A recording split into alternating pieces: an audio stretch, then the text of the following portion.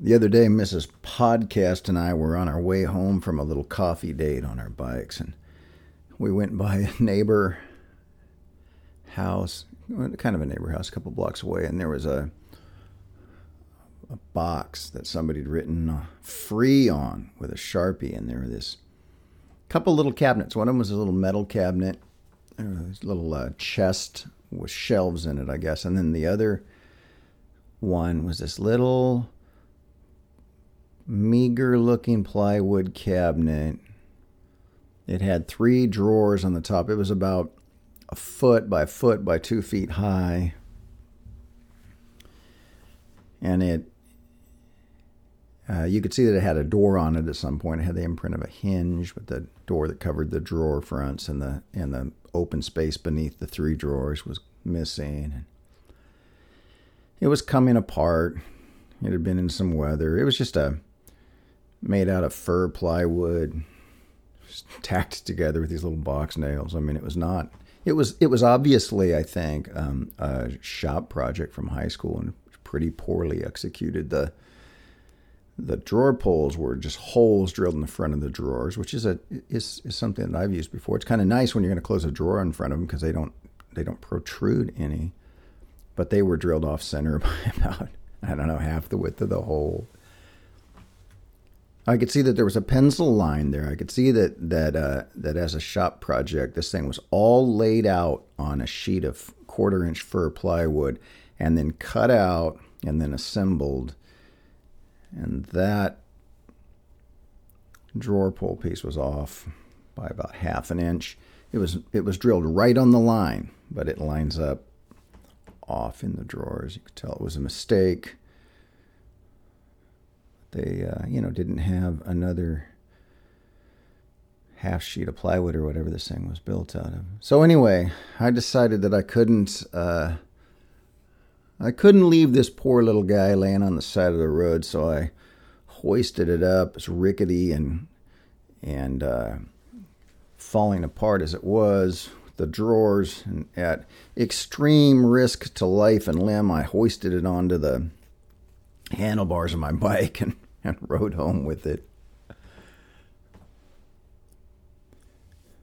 So I don't know, I'm going to fix it up. Those of you who follow me on Instagram maybe have noticed that I've been making these little cabinets that I've been setting into the wall in my shop. I make them in the way that I make them, not like this little cabinet. I mean, they're put together with dovetails, hand cut joints, but they're painted. And I've been using these guitar tuners as the knobs on them. I took these off of some guitar that I fixed for somebody, replaced the tuners. I've got different styles, but the 2 cabinets that are the same that I've painted black have 3 on a plate tuners, the old style tuners that were on old guitars, and they are worn out. They're junk on most old guitars, and they make replacements for them. So these tuners were worthless as tuners, but pretty cool as handles. I like it. I like to use, old stuff again. And I like that old stuff to show my personality. It's cool to have these things that are worthless as tuners, and would be otherwise, you throw them away, but they get to serve another purpose in another place that actually kind of shows my, design philosophy and aesthetic, if that's not too fancy a term for it. Like in anything I do, I have my heroes, and in woodworking, one of my biggest is a guy named James Krenov. He's kind of a interesting character. He started a really great woodworking program over on the coast, not too far from here. And his style has had a profound influence on a lot of craftsmen around here. I'm more interested in his kind of philosophy than his style in a way. But one of the things that he was known for, he grew up in a remote village in Alaska. He had a really interesting history. He was born in Russia. He moved to China, settled in Alaska. This was all when he was a small child in the 1920s and early 1930s. But he said of his time in Alaska that from the time I was 6, I was making my own toys with a jackknife. He found a jackknife in a in some of the supplies that they dropped off in his remote village. And he continued to carve drawer pulls and knobs with a knife, and that became a really important part of his style. And so those sort of handmade little details were in some ways definitive of his style. So the machined uniformity of my guitar tuners has nothing to do with Krenov in style, but it has a lot to do with him in philosophy, which is to say, that you should leave your mark on the work.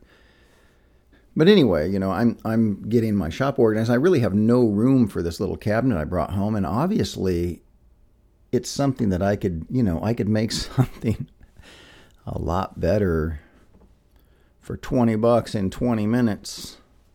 I mean, I'll obviously spend more time restoring this very imperfect cabinet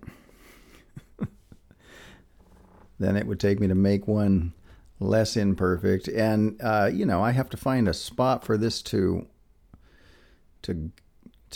live, whereas I could build something for a spot if I made something. And yet, I seem to want to have this thing around. I like to have old things around, I like to have things that bear the marks of other people's lives and other people's works. I guess that's what also is with the, reusing the tuners on the cabinet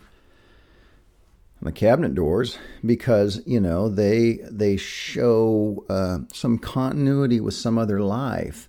I used to think that my interest in secondhand stuff and reusing stuff had to do with economics. I'd buy these old planes. A lot of my tools are very old and secondhand. I'm like, well, they're cheaper and they're higher quality, and after I put a lot of labor into them, they'll be better. And that's true. That's still probably true. And I guess maybe when I started doing that, I really didn't have $200 to spend on a new high-quality plane, so buying one for $20 and putting 20 hours into it was more reasonable for me. But I don't know if that's what's behind it anymore, to tell you the truth, because I still prefer that stuff, over something that's new. I think really, I've got a number 6 Bailey plane, if you know that is. If you know what a hand plane is, it's a long one, I guess. But, it's a good plane. It has nice weight, nice mass. It is easy to get tuned up and sharp. But I think what I really love about it at the end of the day is that it's got some initials stamped in it. It says DCD, and I have no idea who DCD is. It's interesting because it's stamped twice, and one of them it looks like OCO, and you could tell that the stamp wasn't leaned quite far enough to the left and didn't quite make a definitive strike line with the vertical line of the D. So I also like the imperfection of it. I like the second chance in striking the initials, and the second chance it got in my shop and in my life. I just, I'm comforted by having things around that bear the, the imprint, that have the residue of a former life on them. I've got a bunch of that sort of thing, in and around my old house here. These old houses in my neighborhood weren't even built here. They were built up in Lake Shasta and moved here and used by the military during the war. But right after the war, in 1945, the couple who lived here before me bought the house, and they lived here until they, moved to homes, and their kids sold me the house. So really, the house had only had one family in it. It has the marks of them all over the place. There was this NSYNC sticker. I don't know if any of you remember this band. I don't remember when it was from. It was a boy band. It was from the 80s or 90s. I don't even know, but it was known as the most manufactured of the manufactured boy bands, and it always was fascinating to me. Like, why do they have this sticker on their door? Did a grandchild put it there? Did they think it was funny? Were they super into the band when they were middle-aged, people? I don't know. I have no way of knowing, but it speaks to something about the way they lived. And that door was a pain in the butt. It was a hassle literally every time I went in or out that door. And it was in my way when I was standing at my workbench. And, finally I built a nice sliding door. It only cost me a couple $100. It's beautiful. It's much more secure. But really the only reason I didn't do that sooner is because I didn't want to get rid of the InSync sticker and erase those people. I also, the day we moved in, swung that door open like you do a closet door in a house. You see this in old houses. And I marked my height on there, and I marked my kid's height on there. I'm like, Dad, 6 feet, kid, 4 feet, or whatever it was. And I marked her height on there as she grew. And I couldn't part with that. I did get rid of the InSync sticker. I got to confess to you people. That's not something I want to take to my grave, so I'm here to tell you I did it. But I did rip the edge of that door off and mount it on the wall in the shop. I've got all kinds of it's like a museum of previous things that I had. My hot rod, I used to have use old doorknobs as a gear shift, and I've got a couple of them around that I used, and they're out there in the shop. I like seeing the imprint of other people's lives. There's a publisher that I'm interested in, and a press. It's called the Lost Art Press, and the guy's name is Christopher Schwartz. He's a really cool guy. He's a woodworker. He's often on Roy Underhill's TV show, The Woodwright Shop. If you've ever seen that, it's a legendary woodworking show that's been on PBS for almost 40 years now. And he and Christopher Schwartz, Roy Underhill as a TV personality and Christopher Schwartz as a publisher, are interested in preserving lost arts. They're interested in preserving the way other people used to work, and showing how the marks of that work are visible in the old work and reproducible in the new work, and how when you honor the way people used to work, you honor their individual lives and their personalities. And so, in an age of conformity, textbook conformity, things move towards single techniques, and everyone approaches the work in the same way, and the work is difficult to, the work of one person is difficult to individuate from the work of another person. And anyway, they're both sort of together in trying to encourage craftspeople to be unique, I guess. But one of the great books that Chris Schwartz has published is a biography of James Krenov, and there wasn't much known about him, and he's had such an eccentric life. I mean, as I said, he was born in Russia, he moved to China, he moved to Alaska, he moved to Scandinavia, where he went to a woodworking school, before eventually settling in Northern California out here near me. But anyway, the biography is called Leave Fingerprints, which is really sort of appropriate, I guess, apropos to the situation. Because Krenov was famous for saying, "The understanding eye sees the maker's fingerprints. They are evident in every detail."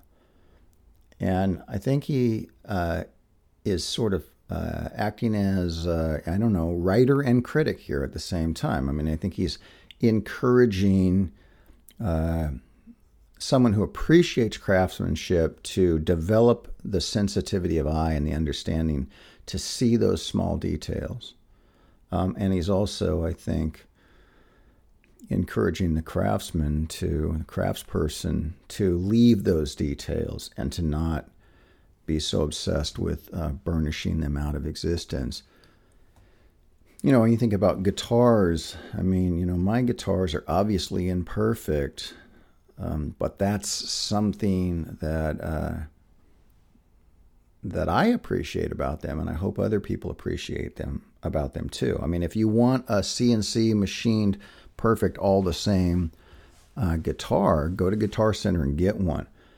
But if you buy an instrument that's hand built by an individual craftsman, you should appreciate and look for the fingerprints of that craftsman in that instrument, or any other thing. That's just an example that's close to home for me. I know it's kind of a cliche to go there, but it's like the 130th sonnet. Do you know that Shakespeare sonnet, "My eyes are nothing like the sun"? Had to recite it one time for school. And I still remember it. "My mistress's eyes are nothing like the sun. Coral is far more red than her lips red. If snow be white, why then her breasts are dun. If hairs be wires, black wires grow on her head. I have seen roses damasked red and white, but no such roses see I in her cheeks. And in some perfumes there is more delight than in the breath that from my mistress reeks. I love to hear her speak. Yet well I know that music hath a far more pleasing sound. I grant I never saw a goddess go. My mistress, when she walks, treads on the ground. And yet, by heaven, I think my love is rare, as any she belied with false compare." It's interesting. What's exposed here is not the imperfection of the mistress, but rather the, overly burnished perfection of the point of comparison. And not to go too English professor on this, but the enjambment of that rhyme, "Coral is far more red than her lips red," the clunky imperfection of that redoubles the message at a structural level in a way that's brilliant. And where the mistress will always hold an advantage over, the sun or snow or coral or roses or perfume, is that he, she, it, they, I'm not sure, is human. It's the compelling humanity of the thing that matters most. So, when I see a 50-year-old shop project laying on the side of the road and I feel like I need to pick it up and fix it, it's, I guess, because I see the humanity in it. I empathize with it. I see those holes drilled off center, and I know the kind of disappointment that probably a young person in a high school class felt of getting those off center and having to move ahead despite the crushing blow of the mistake, or that they were drilled too hard and they blew out the backside, but there was no more material. I think what's interesting to me, like Krenov talks about the understanding eye. Like you gotta study the way he organizes the grain on a piece of his, on one of his,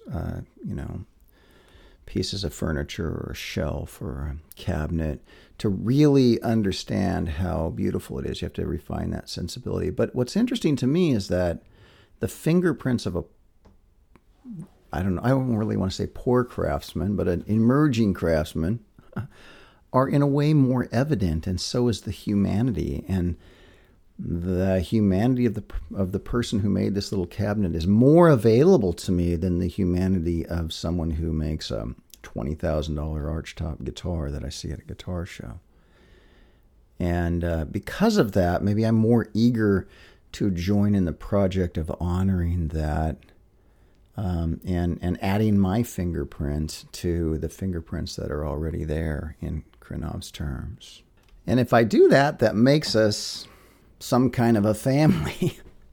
I don't know. I know this sounds ridiculous. I know that when I stare, at a piece of grain and read it and match it and spend all this time, that's something that is at some level ridiculous. That some of this level of intellectualizing what I'm doing is beyond what anyone would ever, be able to read or appreciate in it. And yet, how human, how thoughtful, and how intentional all of that is what keeps me wanting to do it. And what's behind that is that when I interact with stuff that people have made, or with people who make stuff, in my mind, we're friends at some level, you know. And if you're leaving your fingerprints behind and I can see them, then leaving that cabinet on the side of the road, and this might seem crazy to you, but to me, that's turning your back on a friend.